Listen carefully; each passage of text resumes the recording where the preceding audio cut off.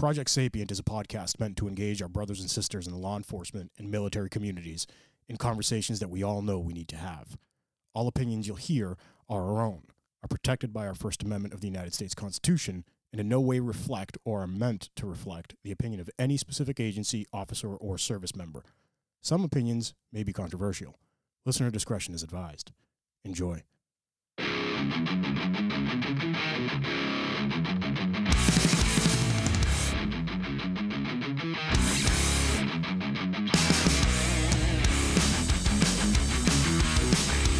Hello. Hi, Iman. How are you? What's going on? You know, the usual crap. Are you okay? yeah, I'm good. Savage.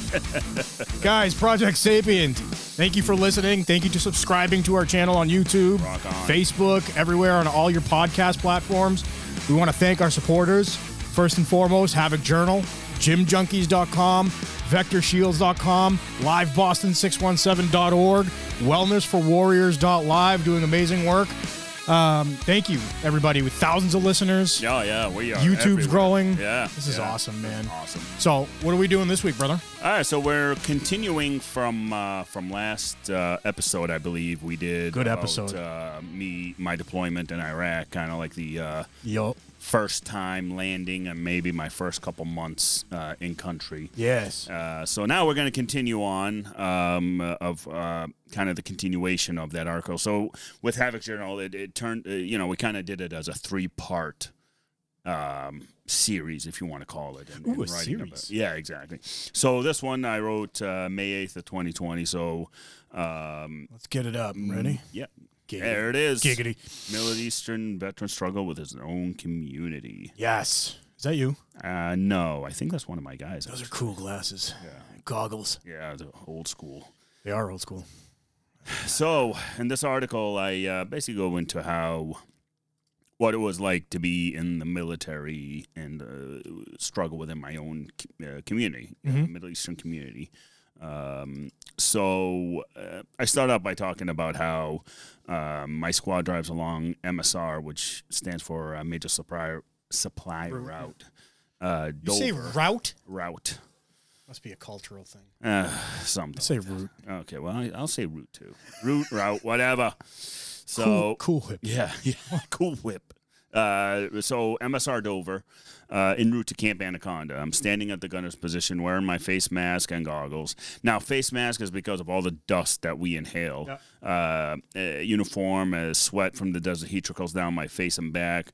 Wearing a 50-pound, or in reality 60-pound IBA, which is our armor, with extra ammo. My M16 right next to me in case my trusty 50 cal fails.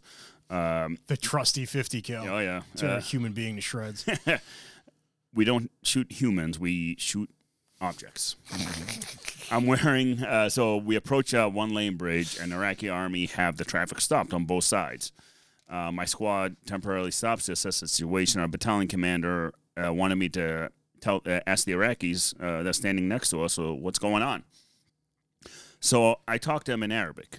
And they're like, holy shit. Well, the Iraqi soldier looked perplexed at first, and he stops me and says, I don't speak English, even though I just spoke to him in Arabic. It didn't register. You fucked him up right away. away. Oh, yeah, no, he was like, dumbfounded. Brain cells were fucking going nuts. I mean, if you could see smoke and drool coming out of him, probably that's what happened. Like me this morning. Yeah. So, again, I responded. I said, okay, how about we speak in Arabic? And he smiles. He's like, okay. He's like, no hablo español. Yeah. What? Yeah, exactly. Like, no, we're speaking Arabic here, dude. Yeah. So he goes ahead and he says, hey, how about we speak Arabic? And he explains that, there was a situation on the bridge, and it was all good and go, good to go. So these were one of many encounters I had overseas in Iraq, and the Iraqis were used to see civilian translators embedded with U.S. soldiers. One thing they could not get used to was an actual American soldier who spoke Arabic. It could not. It wasn't registering. It just could not register with them. So what was it like for me to enlist? So I was met with fierce opposition by my local Middle Eastern community, and that is what I'm saying at the U.S., so at home. I was called everything from the enemy, traitor, bad son, bad example for the younger generations. I could hear about. I would hear about fathers going to religious figures in the community asking advice on their sons so they wouldn't end up like me. Put that in quotations. Now let me stop you. This is here in the United States of America. Yeah, within in the U.S. Fathers were going to the religious leaders and asking them. Yeah.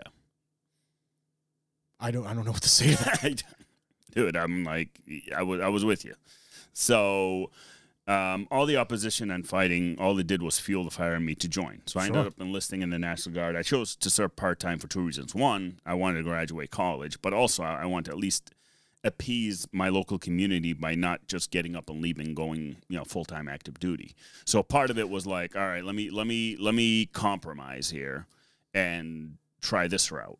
Would you have done it differently in hindsight? Oh, yeah. I mean, I would have gone full active. Full active. Yeah, full active. But, again, me being, 21, 22 at the time and still pressured with the way you get oldest son in the culture, all that stuff. So I still had a lot of pressure that I had to deal with on that end.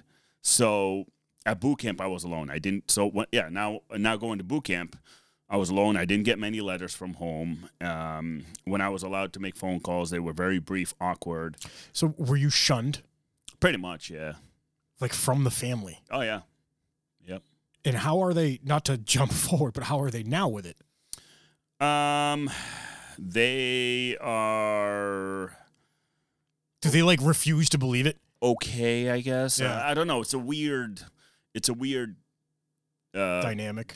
Yeah, exactly. Yeah, that's a good word, actually. Weird dynamic. So at boot camp again, I didn't. So when I graduated, and then coming up, I was about to graduate from boot camp, and I'll never forget. I called home and I tell my family, hey, I'm graduating. You guys can come down. It's a whole ceremony that the Army puts together and all that. Because, I went away for about 3 months, boot camp and the school of field artillery I was at. So we were given graduation dates where families can stay. Here's the hotel information. Here's this. Here's the flight info if you need it, whatever. I was told that no one was coming. Yeah. So I was like, oh, all right. See, in a way, it's not surprising to me. Yeah. Because of my cultural background. Yeah. I'm not Lebanese, right? But our cultures are very similar. Yeah. Right. And to turn it just for a second into law enforcement. Yeah. I don't know how it is in Lebanon, but in Europe, or in a lot of Europe, policing is looked down on. Yeah. It's looked down on. It's not professional. I mean, most of these countries are socialists. Yeah. Right? So it's like a national police. It's like part of the military. So it's completely different than what it is here. Yeah. But a lot of the older Greeks coming here, like the generation before me, my parents' generation, for example, almost looked down on you being a cop. Oh, yeah.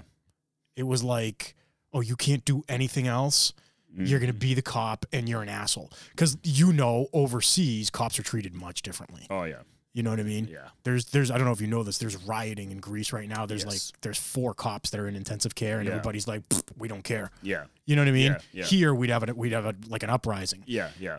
But is it because of did they look at the military the same way? Because the reason I'm asking is because in Greece, the military is looked at differently than law enforcement. Yeah. Like you have to serve in the military. You have to, it's like a proud thing. Yeah. Yeah. Well, to them, I'm sure they would have wanted me in the Lebanese military because that's a pride thing for them. Right. Rather than here in the U.S. Did you ever mention that to them? Like, hey, all right, I won't join the U.S. military. Let me go the Lebanese military. No. How do you guys like that? No. I mean, this is your country. Yeah. I mean, right. I kind of made up my decision. I'm like, no, this is where I'm serving. I get it. And just. And also, there was the side that it was I started looking into it before September 11th, and then especially after September 11th, then I really pushed. I'm like, it fueled you. Yeah, it's time to go. Like any other younger guy or girl my generation, we just joined after because the country called for fighters, and we were like, hell yeah, let's go. So the cultural differences, like we see it on the street, right? Yeah. It doesn't matter where you're from. You're going to be treated differently. Mm-hmm. But the difference is in the States, soldiers are revered. Yes. Right? the police departments are treated differently based on whether you're Dominican or Puerto Rican or Spanish or Lebanese or whatever. Yeah. You know, so I could see what you're saying, and I'm only playing devil's advocate. I can almost see why the family did that. Yeah, I mean, here's the thing with the military. They also thought about, you know, Afghanistan ramped up, and then Iraq is in the horizon. And, you know, they were like, oh, you're going to go back. And, you know, some of the comments was, oh, you're going to go back and fight your own people. I was like, well, my own people, those Al-Qaeda types aren't my people. They're not my people. They're not my people. Right. So I'm going to go over there to fight them because they're not so human. You were kind of seeing it as, you know what, I'm doing my part for my country here and my people there. Yeah, exactly. I totally get it. Exactly. So you know, a year and a half later, so I graduated, went back home, no fanfare, no family congratulating me. I was just, hey, he's back. You know, that's about it. And at the same time, I'm sure it didn't matter to you. No, right? it didn't. At that point, I'm like, yeah, whatever. You know, because it's just, I'm doing my job. Yeah, Fuck off. doing my job, whatever. Right. So year and a half later, I get my orders to go to war. I was both excited and scared. Obviously, it's like, holy shit, you know, this is real. When I remember when I got those orders, it's like, now there's no turning back. It says you've been ordered, but you know, blah blah blah blah blah, and it says operation. Then it says Operation Iraqi Freedom. I'm like, yep, it's real. It's real. You know, the ramp up and everything. And so, my family, on the other hand, were not happy. So you know, I understand. You know, what parent would want to see their child go off to war? Right. It's an understandable thing. So, and then at that point, I also dealt with backlash from my family and community. And at this point, I knew what to expect from them, though. You know, they would not understand why I had to go. For me, it was my duty to go and fight. It was about my fellow soldiers out there. It was also about helping and protecting those who were not part of that fight. You know, so I knew the language, knew the culture. Right. And I would be, you know, helpful to my unit and the civilians I would encounter. And, you know, little did I know how much of an impact I would have when I got there.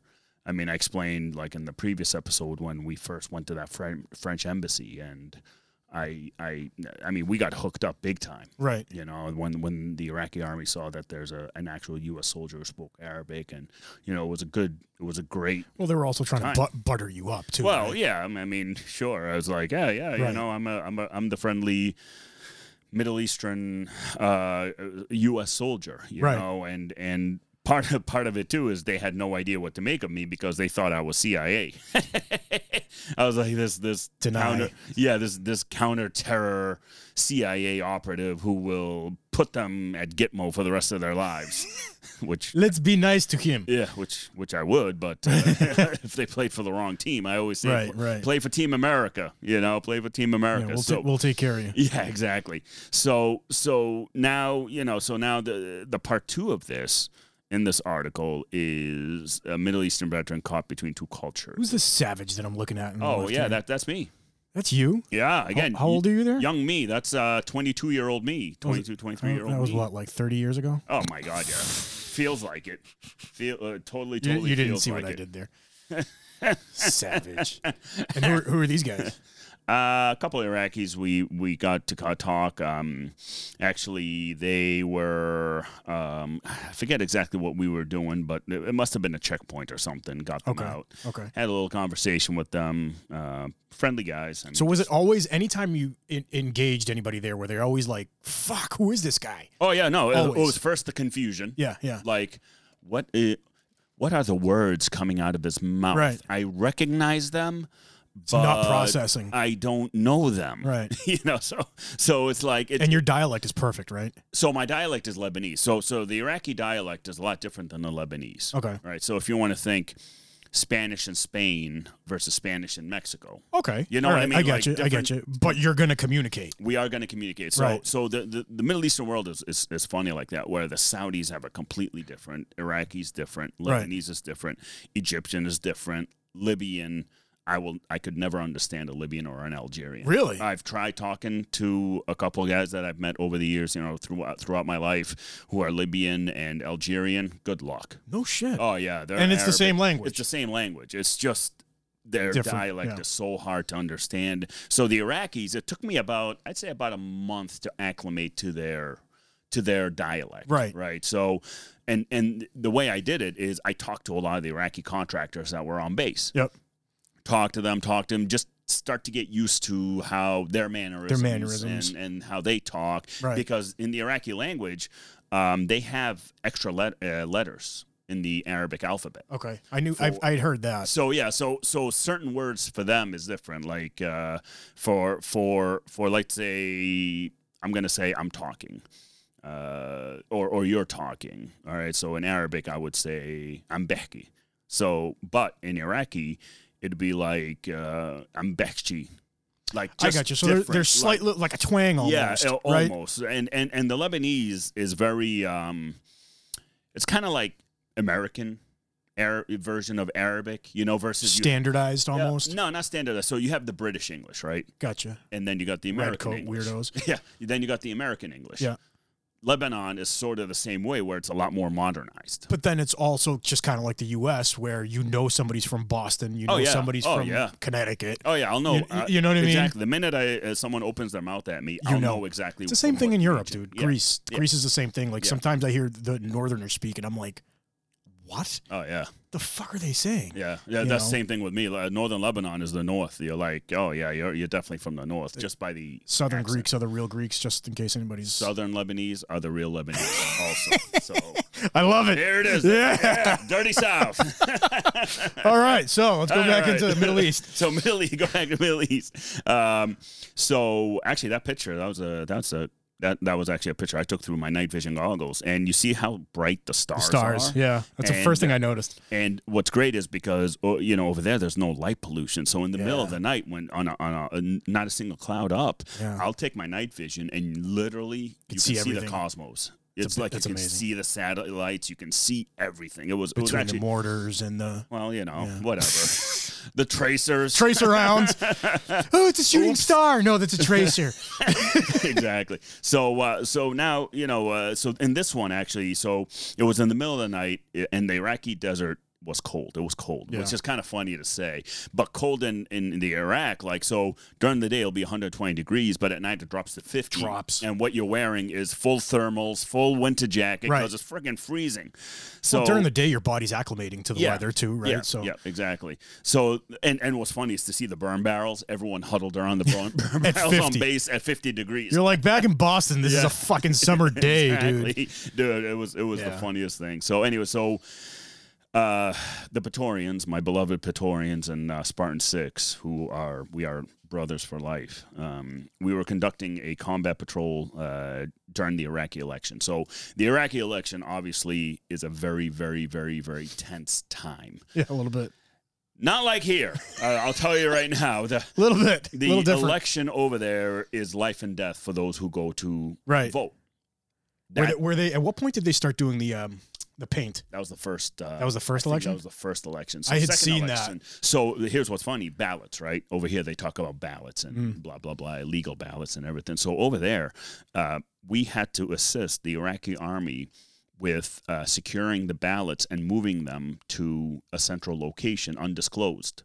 Okay. Because it is such. It was going to get hit. Well, here's the thing: the Iraqis are introduced to this freedom of picking your elected official, and it's so brand new to them that the opportunity for these terrorists to do, or even not so much terrorists, insurgents, or even factions, to try to disrupt it. The human nature of disrupting it, I guess, is very, very high. Right. So we. Oh, I got a funny story about that one because I'll never forget. It's one thing like I'll never forget. So now with the election, the night of, there's an all-out curfew. Okay. Mandate to stay home. Okay. There shouldn't be a friggin' single car out on the road. If it is, it's going to get stopped, and we're going to toss it upside down, inside out, and send the person back home. So we have, we're dressed like that. We have all our lights off. We got the night vision going, and we see a convoy of vehicles coming. We're like, who the fuck is that? Yeah. We had no idea who it was. So now we're like, oh shit, this must be like a force that's trying to hit, one of the convoys with the election and everything. Ballot boxes. So we set up an ambush site. to kind of wait out and see who's coming. Who the fuck it is, right? And as we're setting up and it's coming close. Now we see RPGs, people with RPGs and freaking, the AKs. We're starting to make distinct. So now you're like, oh shit, it's coming. Oh shit, it's coming. Exactly. Sure enough, it was actually the Iraqi army, and the guy who was leading it, who actually died a couple years later, I guess, from what I learned. But he was a Iraqi army major, and he was the front of the convoy, and he gets out and greets us. Yeah. And that was the same guy we just did the safety brief with. No shit. During the day. No shit. So we're like, whoo! I'm like, okay. Lucky motherfuckers. Yeah, so, I mean, he was in charge. They had the ballots, and they were going from point A to point B to pick up more ballots and whatnot. So it was like, that was a hairy situation because it was like, oh, Jesus. Because we don't have radio comms with them. It could have gone south. Yeah, like they that. don't have radio comms with us. So it was kind of like, all right, well, at least we recognize who it was, and they went. So off they went, and so one of the gunners, as the night moves on, we notice one of the gunners notices someone down the road, down the ways, digging by the side of the road. Oh, just digging? Setting a fucking garden. Yeah, exactly. Yeah. So we're like, all right, let's sneak up on him. So as we moved closer to him, he ran. He heard the noise. Again, it's the desert. There's not a sound. I mean, you can hear footsteps, if you know what I mean. Right. So he took off running.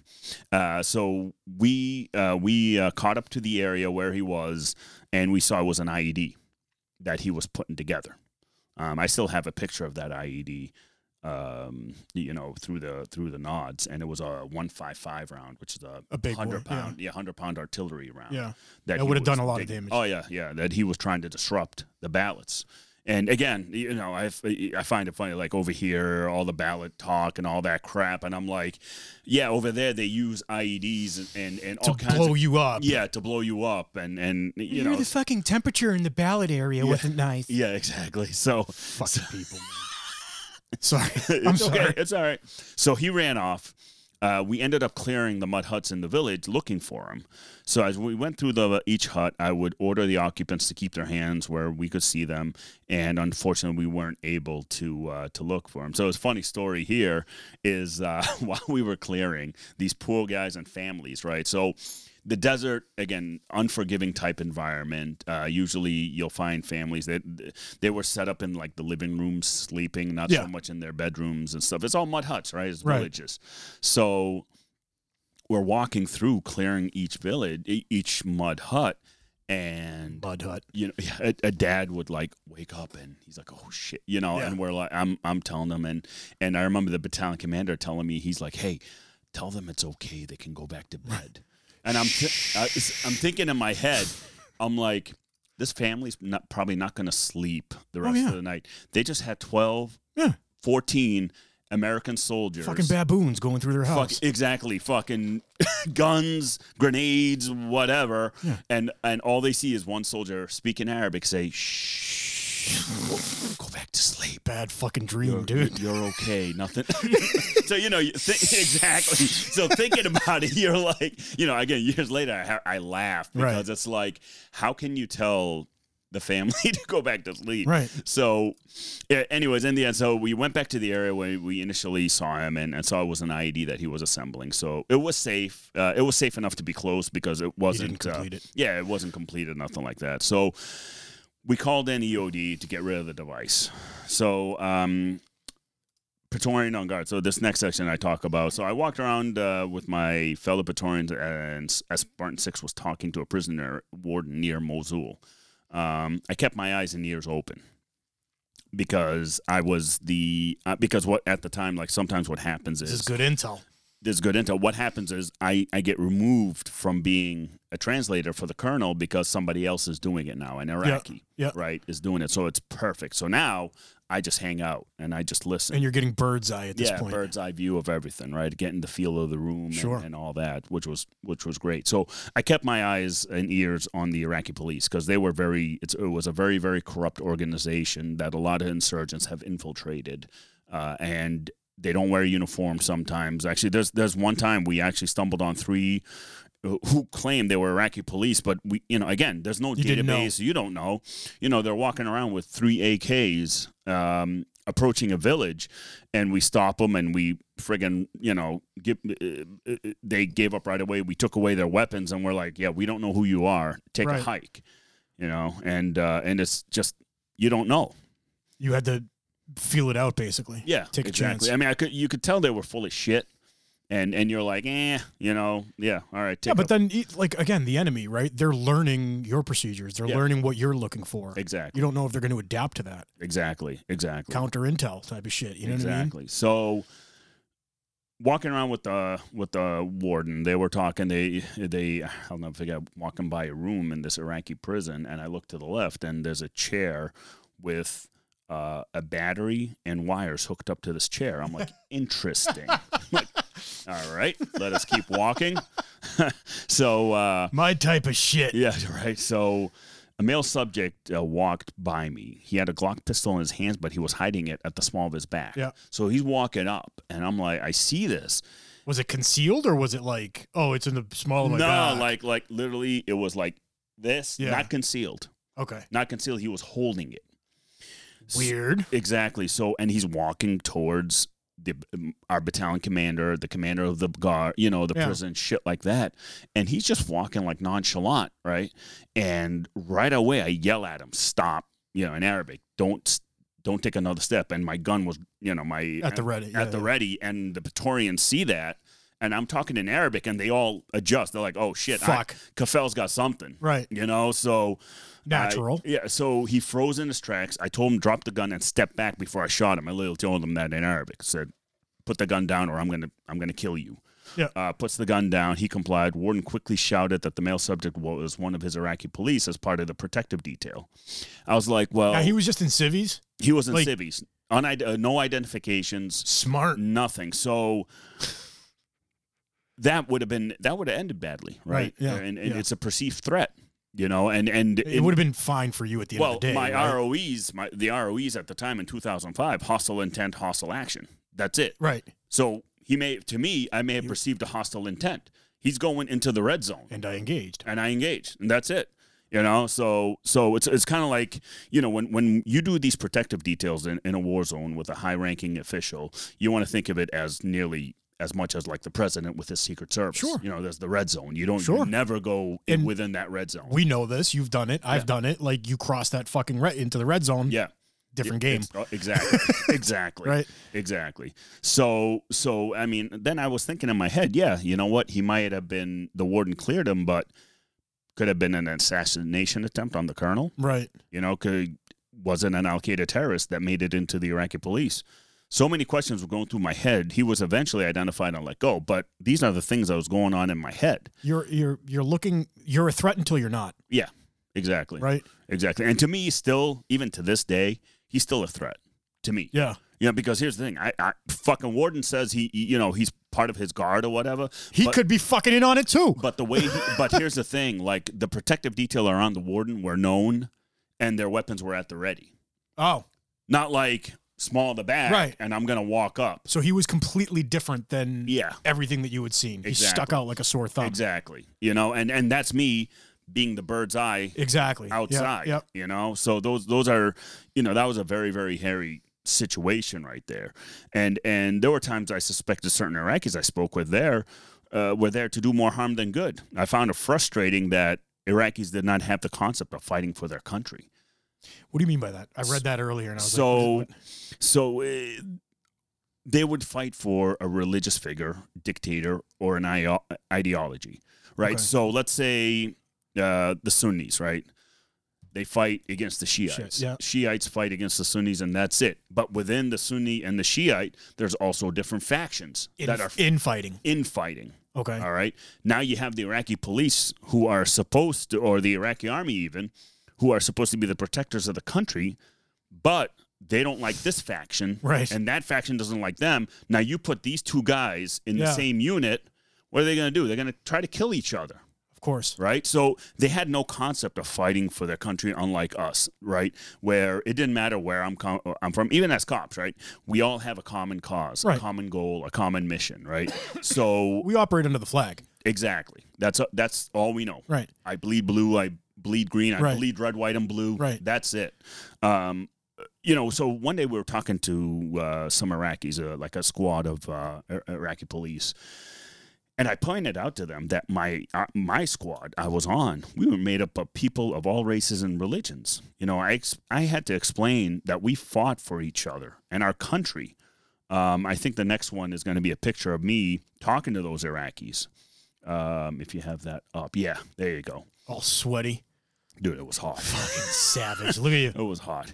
So I'm sitting there talking, and I tell them, I said, I was asked several times by Iraqis, why did I join the U.S. military? My response was always the same. I joined to help and separate the bad Arabs from the good ones. It's something I needed to do when the U.S. went to war in the Middle East. I knew my country needed someone like me, American service member, who are about to step into American service members were about to step into that world that is very, very tough for them to understand. Here's the thing, like anything, the Middle East is a very enclosed society. Right.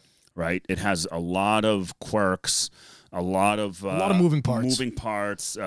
Tons. Religion is at the front and forefront of everything. Whether it's Christianity, Islam, Judaism, whatever, it's the forefront. It's the law over there. Look, so I have a couple of questions and a couple of observations too. Yep. So the religious aspect. Yep. They were fighting more for the religious aspect. Yeah. Now, in a way, don't take it the wrong way. I don't blame them. Mm-hmm. Right? Because religion, we know, and I don't mean to offend anybody, but religion is a form of control. Yeah. Right? So you're in an area of the world that's divisive. Yeah. It's explosive, right? Yeah. Religion is going to bond you together. Yeah. Right? So I could see as little kids, I've said it to you before, like we could brainwash our kids into just about anything. Oh, yeah. You know what I mean? And that's any parent. Yeah. Once they get to that theta state, the brain state, then they kind of think on their own. That's why right? my son thinks a lot of people are mutants, because I don't like a lot of people. So he's learning to call people mutants, which I'm very proud of. So it's awesome. So I could see them. That's the way they grew up. That's all they knew. Yeah. Right. Yeah. And their religion was the only thing that they could fall back on. Exactly. When they didn't have food. Well, when they didn't have when they didn't understand why something happened. It's the religion. It's God's way. It's God's road or whatever. And I've actually spoken to some young Iraqi kids. You're talking 9, 10, 11-year-olds, when I do my village stuff and whatever. And they tell me, let's say they were Sunnis, and they'll say, oh, Shiites, we don't talk to them. They're dirty, and nasty they didn't know why. Didn't know why. They would just say they're dirty, nasty people. Yeah. Okay, well, you're fucking dirty and nasty. No, I'm clean. Yeah, right. What? So it's like a hoarder, but it's like you go into a hoarder's house and he says nothing. What? Really? I'm hoarding? Right. There's nothing wrong here. You're the hoarder. Yeah, exactly. I'm not the hoarder. Yeah, exactly. So it was like, oh my God. And I pointed that out to the Iraqis, where I'm like, listen, look at my squad. You have a Japanese, you have Chinese, you have white, you have me, Middle Eastern. You have all sorts of different people fighting for the same cause, which is fighting for each other. Knowing the culture. Yes. Let me ask you the question. Were they surprised and like, did you open their eyes by that? Or were they like, look at these fucking idiots? They're so enclosed. Again, thousands of years of that in their beaten DNA. Into them. Yep. That is the very fabric of their DNA. And that's something that's going to take generations to overcome. Change, and it's never going to change. I'll tell you that right now. It's never, ever going to change, because you see it even here in the U.S. Friggin', you got some Southerners that's still pissed off they lost the Civil War. Yeah. I mean, just bring it here. It's never going to fucking change. It's never going to change. So some people that still... Wait, bias training doesn't work? Checkbox training. Yeah. That's what that fucking is. Idiots. Checkbox. It's all right. I'll take my day out of the office and learn about bias. About nothing? Yeah. Wasting taxpayer fucking money? Exactly. Sorry, exactly. guys. Sorry. Blood all right, here we go. Hey, going up. Listen, doctor already told you keep your blood pressure low. And there you go. There you go. Keep going. Oh, here's the other question I had on this picture. Yep. So I know Middle Eastern, it's a generalized statement, but I know mineral Eastern, Middle Eastern cultures like to get up close. Yes. How were they? Did it surprise them when you started speaking Arabic? Yep. And were they like, did they drop their guard and they Yeah, get close to you and all that? Yep, exactly. Okay. They became more comfortable. That's why I was so close. That's to why them. that's what I'm noticing here. And again, like you said, we're very very animated in how we talk. Right. Because so it's funny. Like I'll when I was growing up, I'll like when my mother and dad or whatever, we talk loud at a barbecue. Yeah. And people think outside that you're arguing. Yeah, we're arguing. Right. Oh no, we're not arguing. We're just talking. Yeah, my mom just told me that she loved me. Yeah, exactly. That's how she sounded, like she wants to skin you alive. Right. Oh no. This is my mom telling me. You're like, holy. What the fuck was that? I know, that sounds like, dude, is she gonna fight you? Like, no. She just told me she loved me. Yeah, she's got a knife, bro. Yeah, exactly.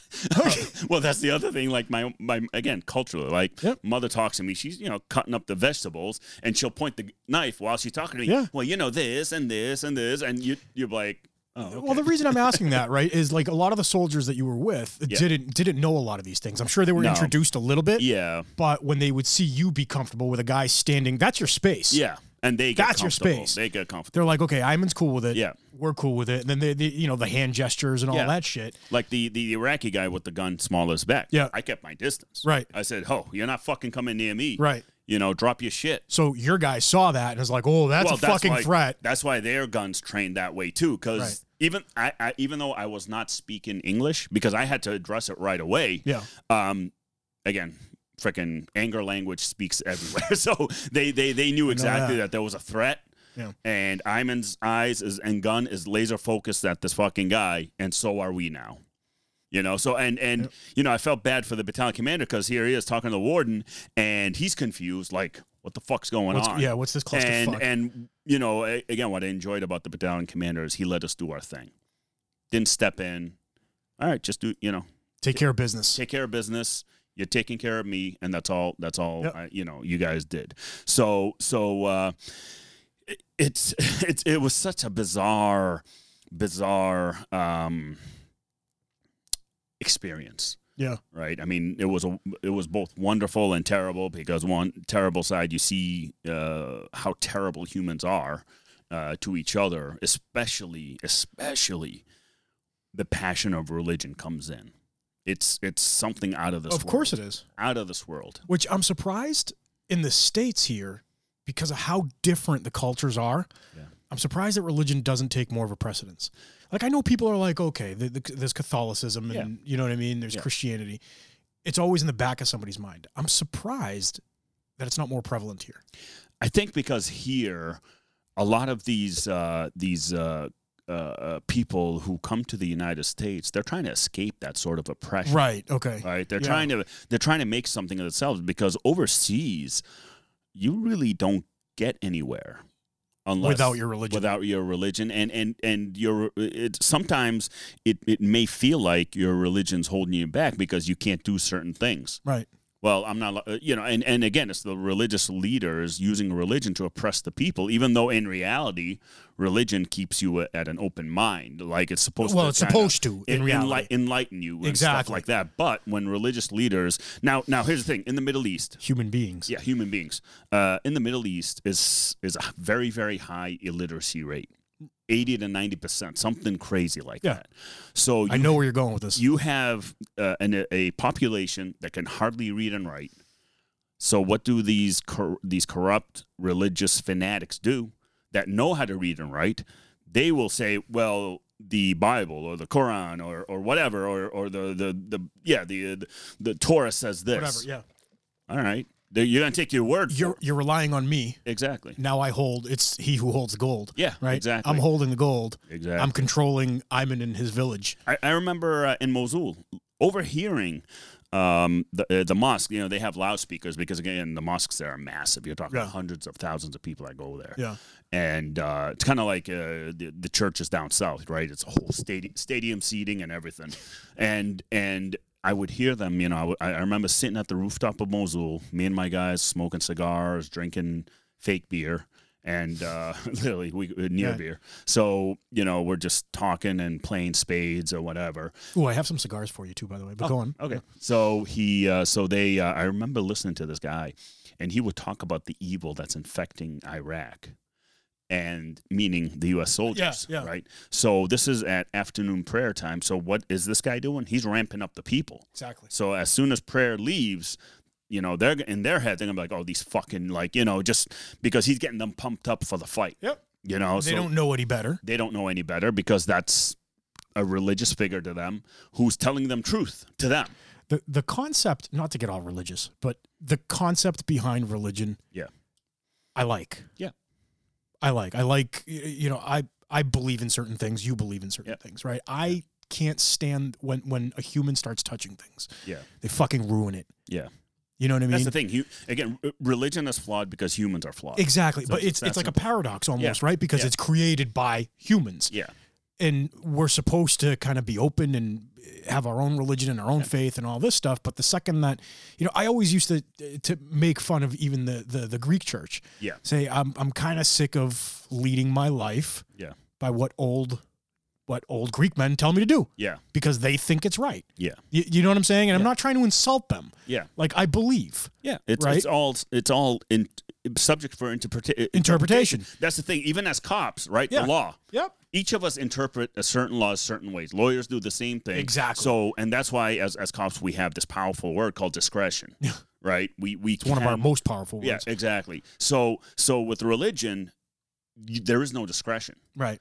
This is the way. Now, to me, I've always said, like, I don't need religion to tell me I have my own moral compass. Right. I don't need religion to tell me I can't kill that dude. Well, same thing with the law, right? Same thing with the law. I don't need a law to tell me that I can't kill somebody. Yeah, exactly. So some of us are already born and predispositioned with this high moral compass that that will be with us for the rest of our lives. But that's also indicative of how we grew up. Yeah. Right? Because if let's say you were from Iraq and you stayed in the village in Iraq, that's all you knew. No, that's all. Exactly. That's all you knew. Exactly. And one motherfucker said, oh, I could take advantage of all these people in this village. That's exactly what happened. Right? With Al-Qaeda, with ISIS, with all of them. That's what they do. They go into these villages, and that's what they do. They brainwashing. They recruit young, soldier-aged men to do their work. Do you see it here? No. So I'll give you this, right? So when I was growing up here, I'm not going to get into like exact locations or anything. I went to a local mosque, and this local mosque I never used to like. My dad used to force me to go. Yeah. I never liked it because on the Friday nights, it's like, Fridays in Islam is like Sunday for Christianity. Okay. That's It's like the holy day. It's the holy day. So Friday nights they do prayer, and then you can sit there, shoot the shit with people, and kind of like a get together, whatever.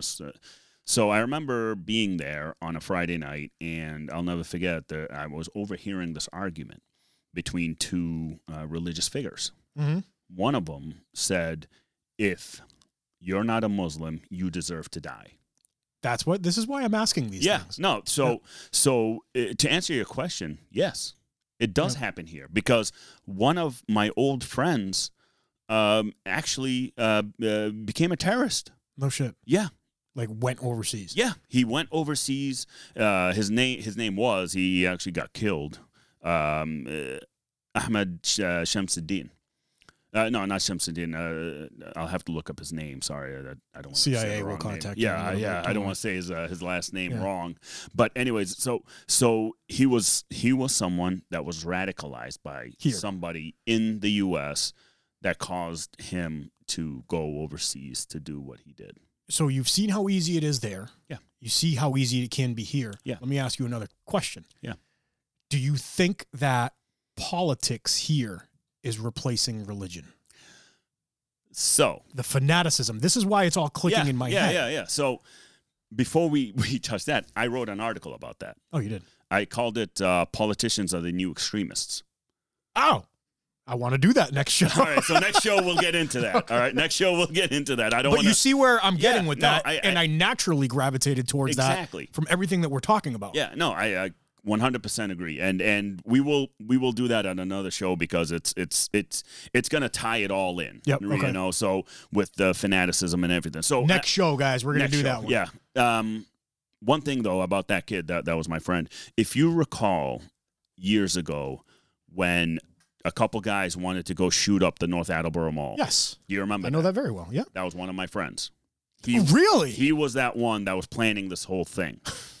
But, you know, he ended up getting caught and the FBI was looking for him. Right. He went to, here's how crazy he was. He went to Afghanistan to join up Al-Qaeda. Al-Qaeda thought he was too extreme for them. They wouldn't even take him. They're like, this motherfucker's crazy. Yeah. We don't want him. But ISIS took him. He became ISIS. He became ISIS's social media guy. You know, I felt terrible for his mom and dad. His dad, yeah. fucking awesome dude, doctor, nicest guy in the world, mother, sweetest pie. You can't control what the kids are doing, dude. But at that specific mosque, I truly feel that there was a lot of radicalization going on there. You know, you could see it, you could feel it. And this is one mosque. One mosque. Again, it takes me back to even in the churches here. Yeah. Right? You go into the church and they tell you what you should be thinking. Yes. As opposed to thinking for yourself. I'm not dogging the church. Yeah. There's a lot of good in it. Yeah. There's a lot of good in the Muslim community, a lot of good in the Christian community. Yep. Right? Yep. But that's what my point is. Like, maybe we should be thinking a little bit more for our fucking selves. Well, that and maybe we should pay attention to when our kids tell us, like when I used to tell my parents, I do not like going there. Well, there might be a reason why. Right. You know, there was this fantastic book I read years ago. I still have it. It's about basically this kid in Britain being radicalized into Islam and then getting out of it. And he wrote a book about it. Where he got radicalized into Islam and got out. No. So he's Muslim. Yeah. Went to mosque, got radicalized at mosque. Okay. But then he pulled himself out because he realized he was going down a dark path. This is fucked up. And he wrote a book about it. Phenomenal book. Really? Phenomenal book. Because here's the thing, like reading it, I could see it. Like, you know, at places I've been. Right. You know, with the radicalization and how these people, like, they will hook into kids and feed them the easiest thing in the world, exactly. Man. Again, it goes into politics. No, a young kid as a teenager in high school and stuff like that, how easy is it to influence? A young kid in high school it can have their own thoughts, right? Yeah. Imagine doing it from, like, my little ones, your kid. Yeah. Like, we bring it back to Rona. Yeah. Yeah. We could have kept these kids in the fucking basement for a year and told them there's a sick bug out there. Yeah. And they would have fucking believed it. Yeah. Yeah. Think about it. We were told the same shit. Yeah. Radical Islam is told the same shit. Yep. Radical Christians are told the same shit. Yeah. Yeah. It's a human condition. Here's the thing. Again, like I always say, at war, I learned about the radicalism of Islam, Christianity, Judaism, fucking everybody. Everybody. Yeah. Yeah. Because, you know, again, the Middle East is like the birthplace of all these religions. Yeah. It's the birthplace. So their views are so extreme, and they've been fighting for so long over these views. Yep. And for me to come over and say, hey, you know, you need to change. Again, that's going to be generations, you know, generation upon generation upon generation. Or genocide. Genocide, yeah. The way ISIS was doing, cleaning house. Exactly. Yeah, exactly. Just wiping villages out. And what ISIS did was very successful at doing it. And it brought it back probably, 500 years? Oh, my God, yeah. Whatever. You know, some of the saddest scenes I saw when ISIS was invading Iraq was the same exact Iraqi army and police outpost that we used to go to a lot was overrun by ISIS.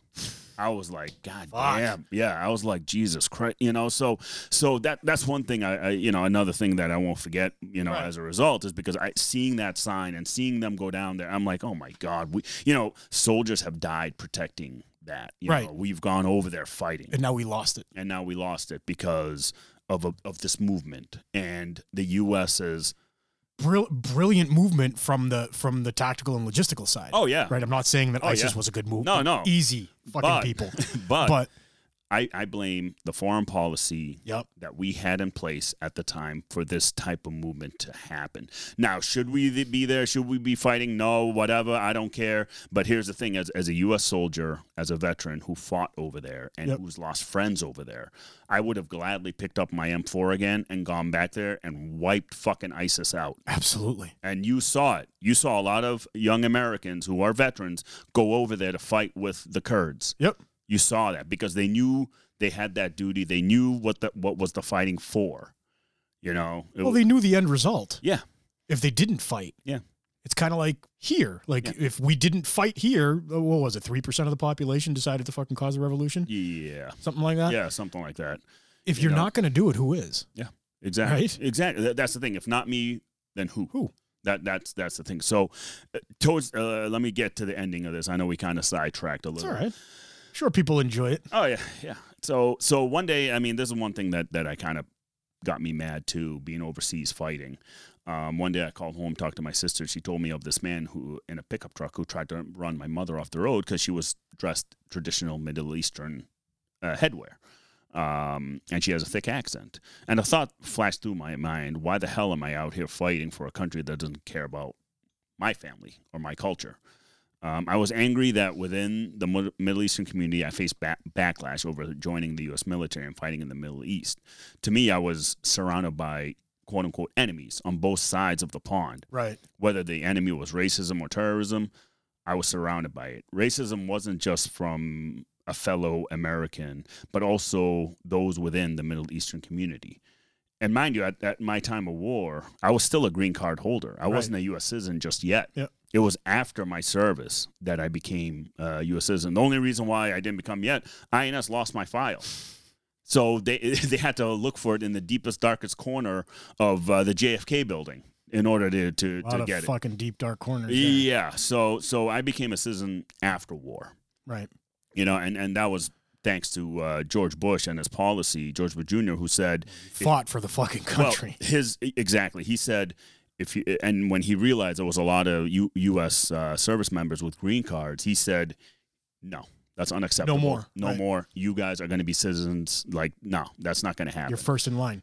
Exactly. And that's what exactly happened, which, again, thank you, Mr. President. That was a very good move on his part. But you mentioned the racism thing, right? Yeah. I get it. This is where I'm going to say that I'm not going to say I disagree with you, right? Because there is racism. Mm-hmm. I don't think there's anything we can do about it. No. That specific incident. So the dickhead tried to run your mom off the road. Yeah. Right? I don't think there's anything we can do about it here. No. As fluffy and fucking nice as we think we are. Yeah. You always come back to the realization, being people from other parts of the world, that happens everywhere. Oh, yeah. Oh, yeah. Everywhere. And but, I bring it up because at the time, again, I was at war and pissed me off. And I'm like, what the fuck? Like, here I am doing what I'm doing out here to protect everyone back home from these fucking terrorists and these, And at home, they have the luxury of trying to run my mom off the road. Exactly. Where they're not dealing with the threats I deal with every single day. I get it. And the Iraqi public themselves, there was a lot of innocence. I mean, they had to deal with it all the time. Whether it was coming from the U.S., Al-Qaeda, rogue IPs, Iraqi police, rogue Iraqi army, friggin' different militias, militants. Like the number was crazy. Like in terms of the amount of different factions that were there in Iraq. You had the Iranian-backed factions. You had the Syrian-backed factions. You had the Ba'athist Party that was still active at the time. You had so many. You had Al-Qaeda of Iraq, Al-Qaeda of Afghanistan. Like you had the Chechens. You had. What a movie! Like what a huge machine. Yeah, I mean massive. And then you have the Allied forces, the U.S., the British, the Australian, the Canadian, the French, the Bulgarians, who else did we have? The Italians, like the massive amount of Allied forces there too, sharing the common goal. And I used to remember we had to deconflict a lot with all these other forces to make sure we're not hitting the same places and stuff like that. So it's an enormous job. Yeah. So I mean, as me being speaking Arabic over there, it was also a difficult thing for a 22-year-old to decide who's good or who's bad, and who's to make sure my squad and my battalion and my brigade get the right intel to be safe. I get it, dude. Yeah. So it was quite the experience. I totally get it. Would you do it again? Oh, absolutely. In a heartbeat. Oh, in a heartbeat. Yep, absolutely. I believe that. Yep, absolutely. So Well, what are we fighting for? You know what I mean? We have to Exactly. maintain this shit. exactly. So what? Exactly. So we're gonna do that other article next week. We'll do it next. Can't fucking wait. We'll do it next. Can't week. wait. You'll like it. You'll like it. Awesome, dude. So- Awesome. Yeah. So- So that's the end of the article. Thank you everybody for listening. Again, Yes. different perspective other than law enforcement kind of time in Yeah. Iraq and war and whatnot. Look, it all ties in. Yeah. It all ties in. Yeah. You know, like I've done trainings with people that were over there. We're not going to talk names or anything like that, but a lot of the things that were over there are slowly seeping their way over here. Yeah. Might not be as extreme, but they are. Yeah. And we need to realize that. Exactly. You know what I mean? Exactly. So, guys, listen, thank you. Awesome. I mean, that was an awesome couple of articles, bro. Yeah. Thanks. So, listen, we're going to thank our supporters, HavocJournal.com, GymJunkies.com, Vector Shields, WellnessForWarriors.live, LiveBoston617.org. We love you guys. Please subscribe to our YouTube channel. See you next time. Bye. Bye.